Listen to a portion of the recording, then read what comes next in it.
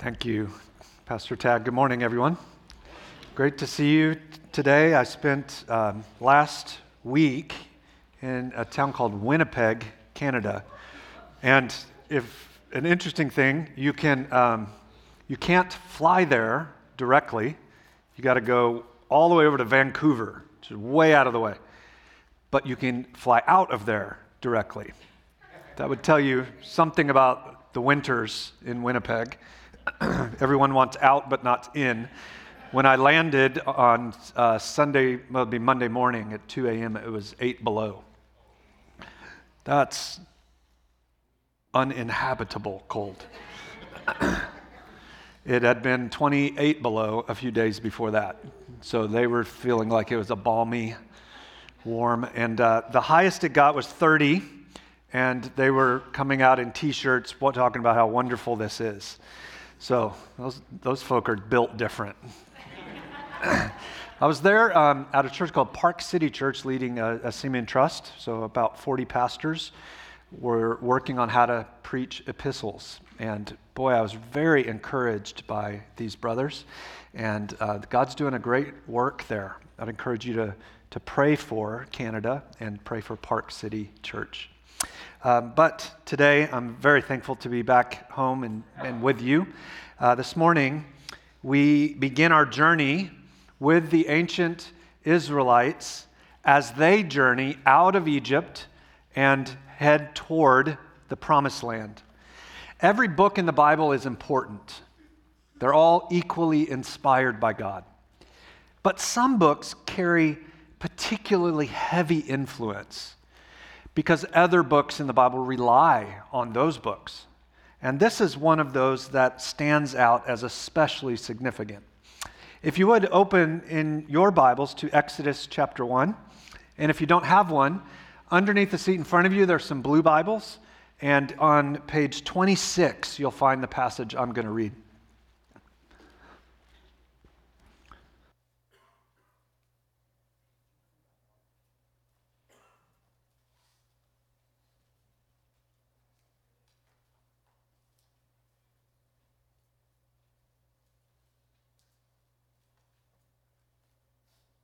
'26 has got me all choked up. We'll be exploring today Exodus chapter 1. Let me read the first couple of verses. These are the names of the sons of Israel who came to Egypt with Jacob, each with his household.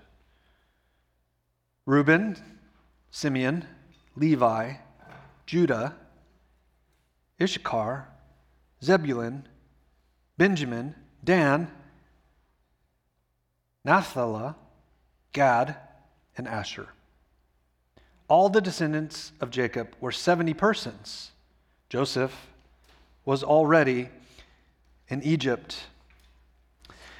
My suspicion is if we were today to sit down to write a book that would endure for thousands of years and be of tremendous importance in the history of the world, we wouldn't start with a list of names. I mean, why begin a book with a genealogical record of Jacob's sons, 12 of them, and their wives? Well, at one level, we might say that this is cultural. Those of you in the room from the eastern half of the world will appreciate this and know more of this instinctually than those of us from the West. Family matters. Family's significant. Where you're from, who you're connected to is important. Past lineage, we might say, has much to do with present life. And yet, if we look at this paragraph, there's more here than merely the record of a family tree like you might put on the wall in your house. This lineage is of theological or spiritual significance. You see, Exodus chapter 1, verse 1 is not actually the beginning of this story. To get the beginning, we have to go back to Genesis chapter 1, verse 1. Genesis chapter 1 is where it all began. If you've not read Genesis ever, or maybe not lately, I would encourage you to get together with another person or two and sometime in the next few weeks kind of chart out how would I read through, at what pace can I get through its 52 chapters. And however long that takes you, give yourself to it. And I think you'll find our study through Exodus all the more powerful, having first seen or read the initial story. Exodus, you see, is the sequel. Now, how do we know that? Well, the names are all connecting us back to the people in the book of Genesis. Another way we know that is easy to miss in most English translations of Exodus chapter 1. This was originally written in Hebrew. And in the Hebrew text of Exodus, the very first word is the word "and." Now, it's not translated because that's poor grammar, but the book begins with the word "and." So it literally reads, "And these are the names." You see, Exodus is the continuing record of God's work begun in Genesis. Now, more than useless trivia, there's actually something pretty important about that. It's super important because we might inadvertently miss the breadcrumbs that are given to us in verses 6 and 7 if we don't know the backstory. So verse 6, "Then Joseph died, and all his brothers and all that generation. But the people of Israel were fruitful and increased greatly. They multiplied and grew exceedingly strong, so that the land was filled with them." Back in Genesis, we know that Jacob and his family had fled Egypt fled from Israel to Egypt because there was a severe famine in the land. Almost certainly, there was a period of years where there was a drought and the crops couldn't produce. They had no fries to go to and purchase, so they literally ran out of food. And they had to flee somewhere. They went to Egypt because Egypt had done a far better job of preparing. They had stored up grain. And so they went there initially just to survive.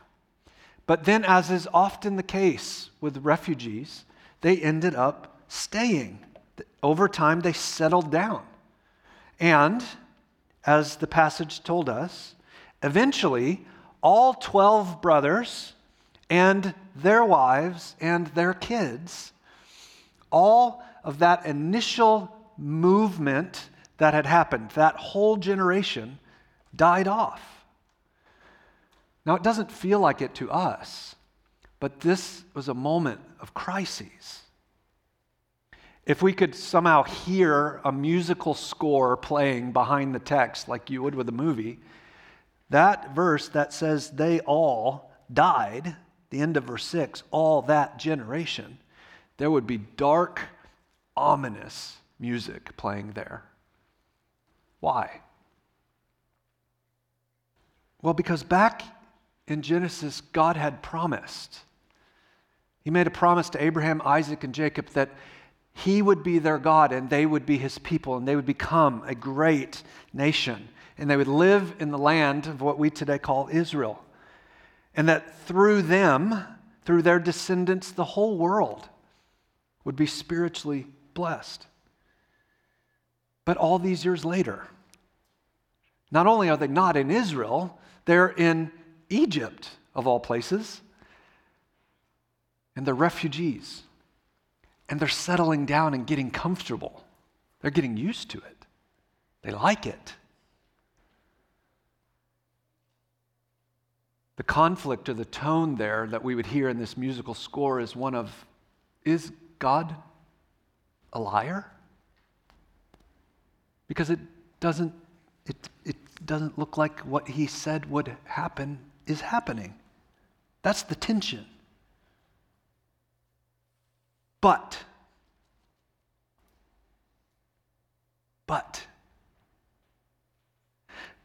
the word "but" in the Bible is often a pivot to the intervention of God. In fact, 3 different times in this one chapter today, we're going to see that word happen at a moment the text turns It's certainly so at the start of verse 7. But the people of Israel were fruitful. The family giants, the patriarchs, the father figures, the one God made all those big promises to, are dead and gone and rotting in the ground. But the people of God continued to reproduce. Even in Egypt, they were multiplying. And the Jewish population was growing so rapidly that these refugees rather quickly became a force to reckon with. Now notice in verse 7, 3 critical words. The word fruitful, if you're writing in your Bible, you might even circle them. The word fruitful, the word multiplied, and the word filled. Those are critical words to the whole book of Exodus. Fruitful, multiplied, and filled. All right, you got them in your mind? Now, with those 3 words in your mind, hear this from Genesis chapter 1, verse 28. And God blessed them, them as Adam and Eve. And God said to them, be fruitful and multiply and fill the earth. Now, I'm dating myself here a bit, but as Scooby-Doo said, arr. What do you notice? The same 3 words in exactly the same order. God's creation design was that his people would procreate and that by multiplying, they would spread little image bearers all over. They would fill the earth with his glory, shining forth his character and his work around the world. That was the Creator's initial design. But a mere 2 chapters later, Adam and Eve fell into sin. They rebelled against him, just like all of us have. And while they retained something of that image of God, that like a dirty, filthy mirror in your bathroom, that image became marred, harder to see, broken. And so we're wondering right at the beginning of the Bible, 3 chapters in, is the whole thing going to fall apart?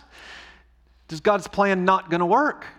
Are they not going to be blessed in such a way that they are fruitful and multiplied? Because it seems like they don't deserve it.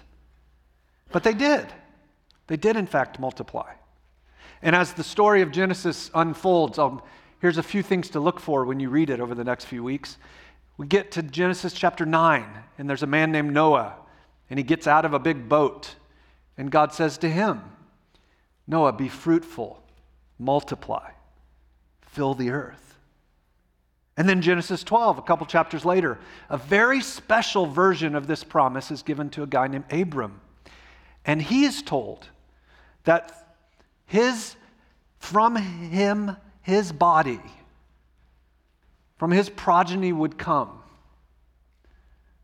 enough people that they would fill the earth, and that through them, all the families of the earth would be blessed. And that promise then is like a thread you could pull through the entire Bible.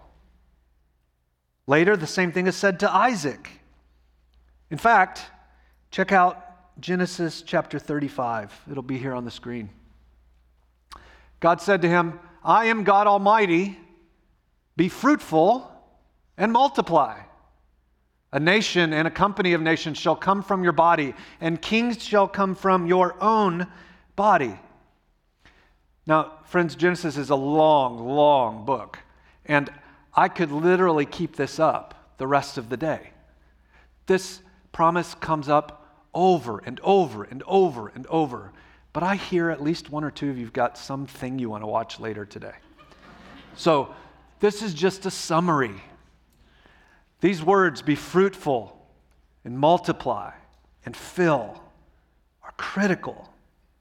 The creation blessing became a promise that God would create a new people group, and that through that new people group would come spiritual blessings that would spread over the whole world. Exodus chapter 1, verse 7 is very carefully in seed form telling us it's happening. God's keeping his promise. God's doing the very thing he said he would do.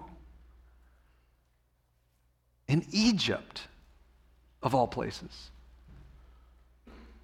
Verse 8. Now there arose a new king over Egypt who did not know Joseph. Joseph had received favor from the last Pharaoh and become important in the government. But now that there's a new dynasty, a new Pharaoh, and often when the administration changes, things change. And he said to his people, "Behold, the people of Israel are too many and too mighty for us. Come, let us deal shrewdly with them, lest they multiply. And if war breaks out, they join our enemies and fight against us and escape from the land." Therefore, they set taskmasters over them to afflict them with heavy burdens. They built for Pharaoh store cities, Pithoms and Ramses. One of the terrible realities of life in a fallen world is that as refugees flee from one crisis, they very often eventually end up in another. Especially if in their host new country they multiply rapidly. Right now, this is happening in Europe, and quite a few European countries are very threatened by the amount of immigrants coming there. The host country can feel threatened, and what happens when people in power feel threatened? Not that we've ever seen any examples of that here. When a fresh dynasty began in Egypt, the new Pharaoh felt fear. Fear. Now that might seem counterintuitive to you. I mean, here's the guy with all the power, all the authority, all the might, a world superpower, and he's afraid. He's afraid of refugees. He reasoned, if they keep multiplying, they're going to overtake us. This is simply old-fashioned paranoia. Pharaoh's plan A to deal with the refugee population growth was to enslave them. Yet this wasn't just a battle between Pharaoh and Israel. It'd be really important to keep that in your mind as we work through this book. There's a sense in which Exodus is playing out on two stages. There's the drama or the stage here on earth, in which Pharaoh is battling Israel. But that is merely a derivative battle. There's a more important battle in the heavenlies. A battle not merely between Pharaoh and the Israelites, but between God and Satan. How do we know that? Well, friends, history tells us that the Pharaoh considered himself to be the sun god Re, spelled R-E. This god was known to be the sun god, the chief of all the deities in Egypt. Knowingly or unknowingly, when Pharaoh determined to lead God's people shrewdly into oppression, he was picking up the cunningness of the serpent in the garden. The battle in Egypt, beloved, was ultimately a battle between God and Satan. God is set on the good of his own, and Satan's aim is always to bring about the ruin of people and to steal the glory of God for himself. It is impossible to understand Exodus unless you see those two stages operating simultaneously. And through it all, the intent is that God would be known. But the question here we're meant to be asking is, will God or the false satanic gods of Egypt be more powerful? Will God keep the promises he made? Or will these other gods that appear at the moment, slavery, oppression, hardship, will they win? As Exodus unfolds, I want to encourage you to pay attention to that theme. You'll see it again and again and again. This was a tough turn for the Israelites. They went from a prominent, peaceful place to one of oppression. Can you imagine what that would be like?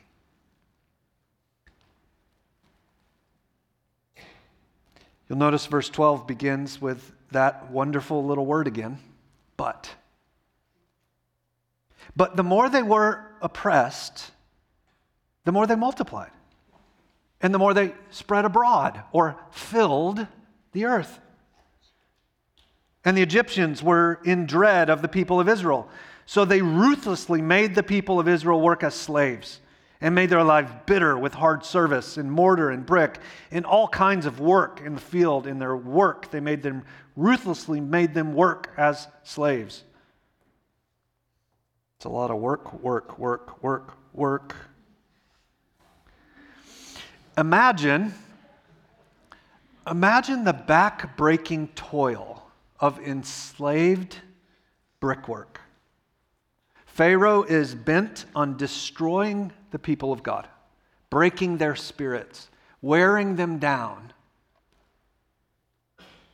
Imagine the whipping, the beating, the shouting, the slapping. This is racism at its worst. The racism that happened in this country wasn't the first place that has happened. We see it right here in the second book of the Bible. When people in power are afraid, they do incredibly cruel things to people. But God kept on keeping his promise. Do you see that in verse 12? There's this incredible picture with this repetition of the words "the more" multiple times in that verse. The more they were oppressed, the more they multiplied, the more they filled Egypt. They were fruitful because God was supernaturally causing them to be. We know that because the book of Psalms tells us that. Psalm 105, in fact, puts it this way. Then Israel came to Egypt. Jacob sojourned into the land of Ham. Doesn't mean they had a lot of, right? And the Lord made his people very fruitful and made them stronger than all their foes. You see, church, the slavery, while horrible, while real, while unjust, could not stop God's promise to multiply his people. Exhausted from slavery, they were still like rabbits. Despite opposition, God multiplies his people according to his promises. I think that's what Exodus chapter 1 is saying. That's its big idea, its main point, that despite opposition, God multiplies his people according to his promises. One author this week I read put it this way. His name's David Murray. He said, God's promises will be battered, but they will never be broken. That's good. Beloved, we know today, on this side of the cross, what the New Testament tells us, that every single promise of God in the Scriptures finds its yes in Jesus. That all that God has promised us is available and accessible and ready for our enjoyment as we trust Christ. Isn't that great news? Just let your mind for a moment wander. Yes, the preacher said that. Wander into the very promises of God. There are so many. They find their yes in our Savior. That's why we sing, "Come, Lord Jesus, come." We're ready to be with him. So Pharaoh's plan A doesn't appear to be working, right? In fact, it's causing more blessings to come on the people in terms of their growth. When plan A didn't work, he moved on to a much more horrific plan B. Verse 15. Then the king of Egypt said to the Hebrew midwives, one of whom was named Shiphrah and the other Puah, if you have a daughter, just recommending, don't go with Puah. Verse 16, when you serve as a midwife to the Hebrew women and see them on the birth stool, if it's a son, you shall kill him. If it's a daughter, she shall live. With the uttering of a few sentences, Israel's plight had gone from comfort to slavery, and now from slavery to slaughter.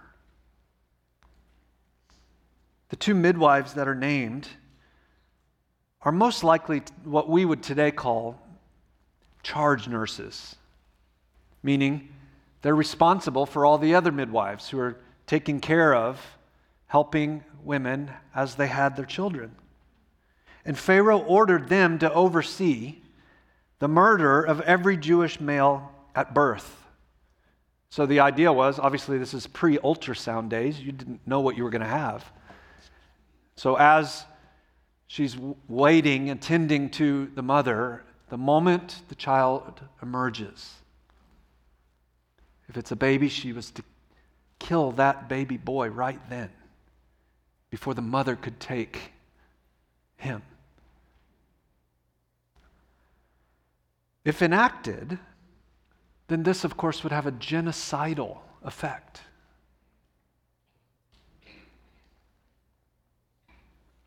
Now here's our third but, verse 17.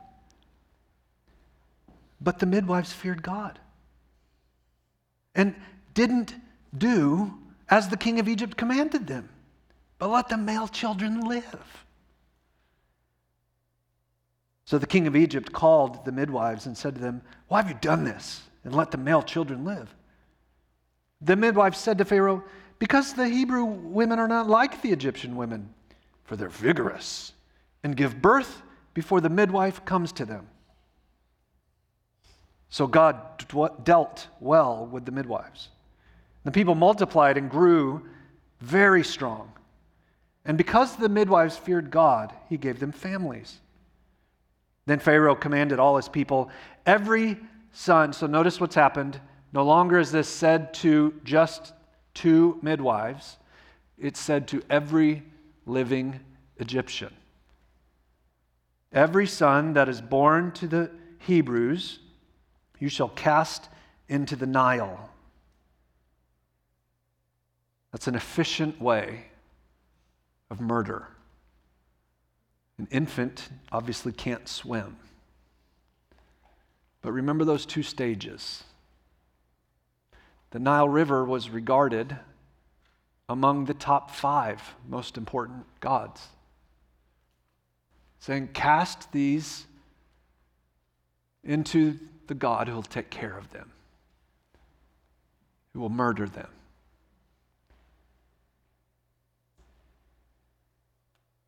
Every son that is born to the Hebrews you shall cast into the Nile, but you shall let every daughter live.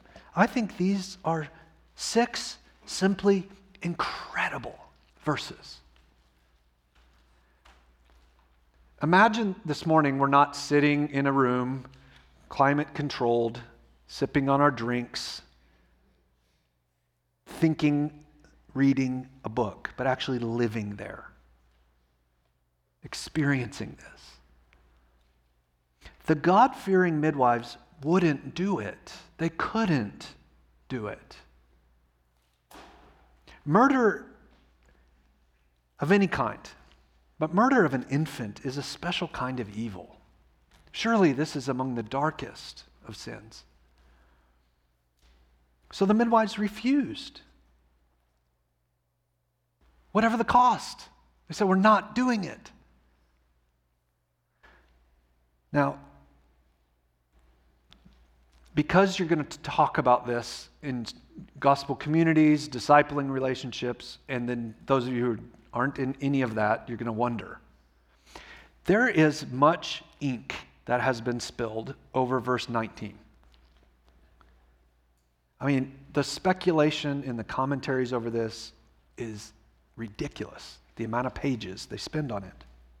Some assume that verse means that the midwives lied, and that because they lied, God blessed that lying.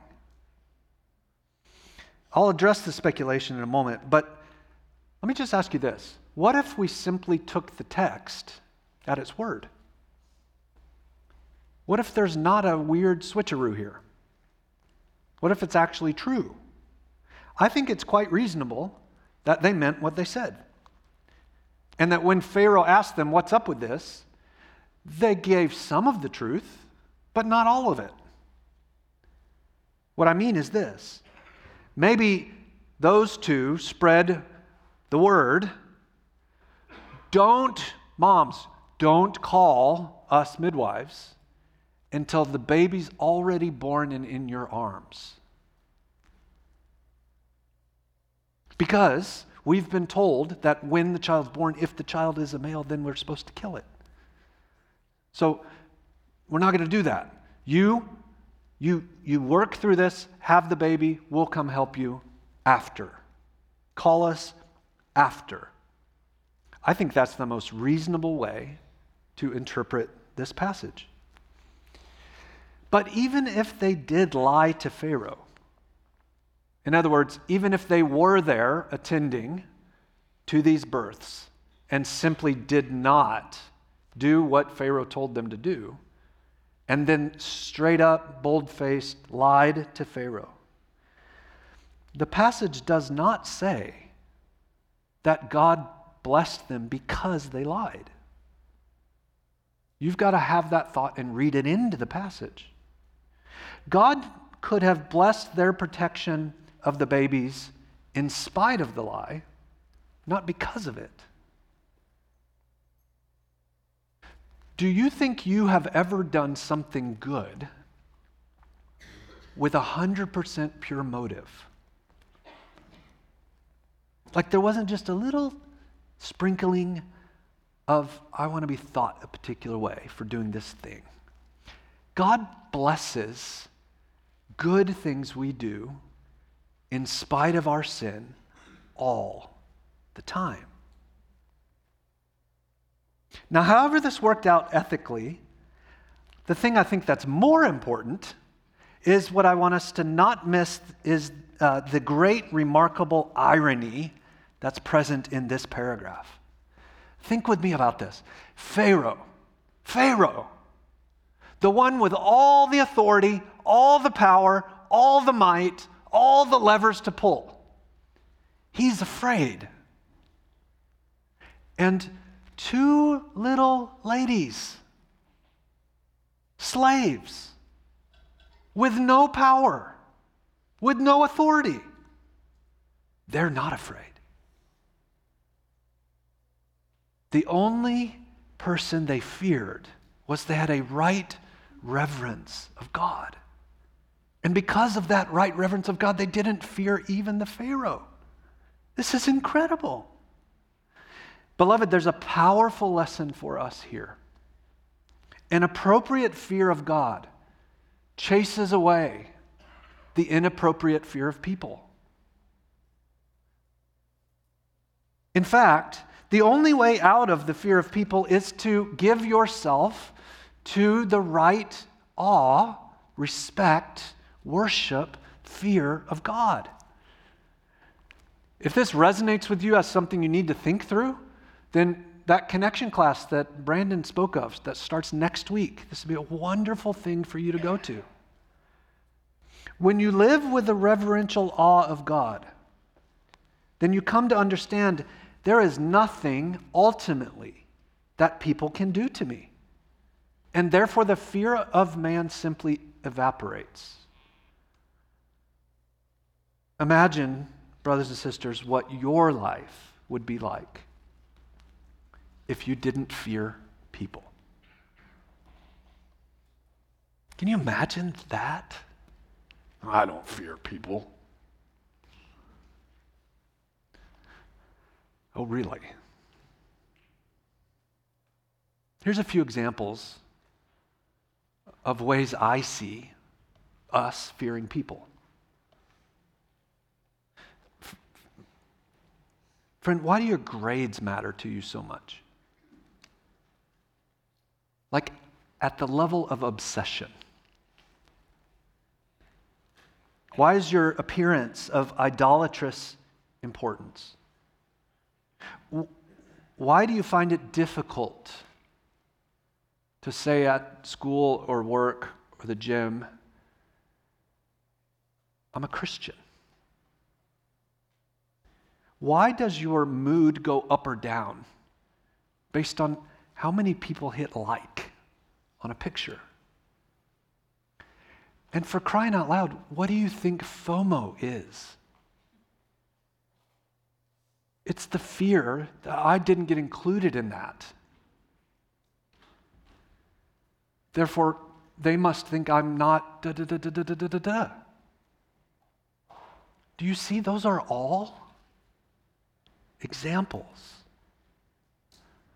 of ascribing to people a worth, a weight, a value that only God has? And when we get those flipped, when we fear people instead of God, then anxiety,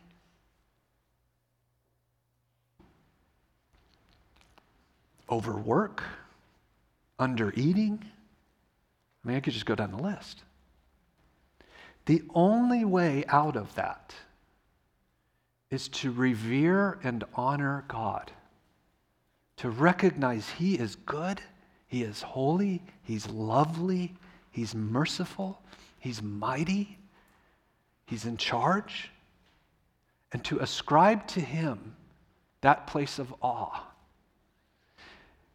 If you begin to take that step, and I think it's more like a dimmer than a single switch, your life will slowly light up with a wonderful joy that will not be yours if you allow the fear of people to rule your life. Yes, generally speaking, most of us are not afraid of people in the sense of being physically harmed by them. But that does not mean that the fear of man doesn't rule us just like it's ruling Pharaoh in this text. Take a lesson from the midwives. Notice this passage doesn't even give us Pharaoh's name. But here these two midwives, for the rest of time, are known. Take a lesson from them. Live with an awe of God, not an awe of people. As you do so, you'll find a supernatural courage welling up within you to do things you never, ever, ever dreamed you would do. Isn't this a cool chapter? Church, I'm so excited to walk with you through Exodus. Lord willing, we'll spend time every Sunday morning doing exactly this from now until the fall semester begins. There is an endless treasure troves of truth in this text, the book of Exodus. But our last couple of minutes, I'd like to encourage you to concentrate in the upcoming week on two particular thoughts. So you might snap a picture of these as they come up on the slide, or write them down, or burn them in your mind. But here's a few things to consider in terms of how to put this Exodus 1 into practice in 2023. Let me give you two thoughts to concentrate on. Number one, God keeps his promises, often in rather shocking ways. God keeps his promises often in rather shocking ways. What we've seen today in Exodus chapter 1 is that 70 refugees fled down to Egypt so they wouldn't starve. And it's in Egypt, in a foreign land, where God began to multiply his people exponentially. It wasn't before the suffering. It wasn't after the suffering. It was in the suffering. That may strike us as rather surprising, but what you'll find if you read this thoughtfully is again and again and again and again and again, that's exactly what happens. It is most often, brothers and sisters, that you will see the power and presence and promises of God being worked out, not when your life is easy, but when your life sucks, when it's hard, when things are tough. That's how the biblical story works. That's what's happening here in Exodus 1. It was as Israel was being oppressed that they multiplied even greater. God's promise wasn't dammed up, unable to flow down into the people's lives until they got out of Egypt. No, it's precisely in Egypt that they began multiplying. It's easy to say God is good. When do we tend to say that? When we've gotten what we wanted. When life is easy. When's the last time you heard somebody say, I had a horrendous, horrid week? God is good. Is it less true? No. The goodness of God is a fixed fact. Has nothing to do with how your week went. God is good all the time. All the time? That's right. I think we should knock it off. Stop saying that, unless we're going to say it all the time. It's easy to praise God when things are easy. And that makes the world think our faith is an inch deep. But what if we had a joyful, fruitful, vibrant, happy life in Christ, even when our lives are rather pitiful? What would that say to the world? Beloved, whatever you're going through, and with a room with this many people, there are people right now listening here, going through tremendous difficulty. I want to say to you, God is good. And whatever you're facing, remember, the scriptures tell you, Christian, every promise of God finds its yes in Jesus. Look to Jesus. Fill your mind with the Gospels, that you might know who he is and what he's done for you and what he's actually promised you, that you might be sustained, and open that struggle to your church family, that we might walk with you. Because sometimes in the midst of it, it is very hard to say God is good. It might be you need some others around you to remind you God is good. God keeps his promises. When you are old, if you live that long, like me, you will look back, Christian, and I can guarantee you, you will say, I saw the Lord's hand most clearly and grew most evidently when life was hard. That's what the Israelites came to see. It is the story of the Bible from beginning to end. Our suffering will eventually end, but not yet. Don't bemoan it. What we read together, you confessed from 2 Corinthians 4, light, momentary affliction. It's producing for us an eternal weight of glory far beyond comparison. Number 2, the big idea for this passage, despite opposition, God multiplies his people according to his promises. We've seen that language in Genesis. We've seen it very prominently here at the start of the book of Exodus. Now, I know it's Sunday morning and you got football on your mind, but real quick, put on your thinking cap. I'm almost finished, I promise. Thinking cap's activated. Can you think of anywhere else in the biblical story where repeatedly, prominently, in a book, do we find that language, fruitful, multiply? And do we see a filling? Good job. The book of Acts. What happens in Acts? Well, just before Acts, this person, pre-existent God, always been, Jesus, leaves heaven, comes to earth, becomes a human being in order that he would live a perfect life in our place, fully obedient to the Father. And then because he did that, he was able to also in our place die on a cross, a sufficient sacrifice. On the third day, he rose again in victory, demonstrating that he is Lord and King and Savior. He's the one the Old Testament always pointed forward to. And then he returned to heaven from where he sits and rules and reigns today. And then at the start of Acts, he said, wait, my followers, wait till I send the Spirit. Acts chapter 2, the Spirit fell, filling the people of God with his power and presence. And then what happened? Well, as the hammer of persecution whacked that Jerusalem church, as it was multiplying, what did they do? They filled the earth, taking with them the saving gospel. And this exact same language is used all over the book of Acts.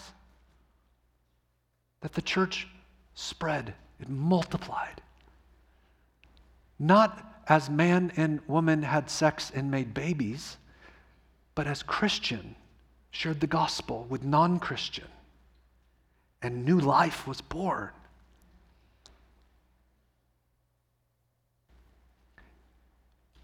We can literally say today that we're sitting here having this conversation because Nero decided to persecute Christians. It's amazing.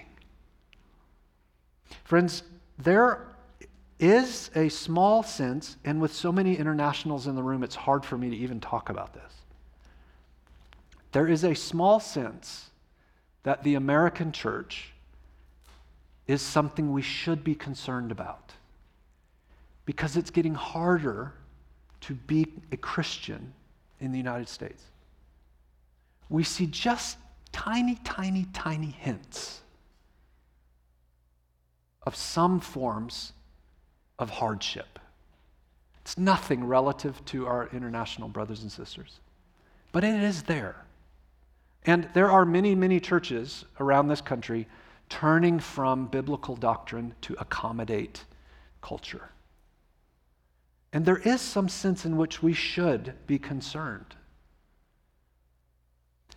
But we need not turn to politics to try to solve that. And we need not fear the end of the church of the Lord Jesus Christ. Why? Because like Nero's decision to whack Jerusalem, whatever whacking we get is only going to cause the true church to spread. Despite opposition, God is multiplying his people. And Jesus says, The gates of Hades will not prevail. May we trust him in that. Will you stand with me and let's pray?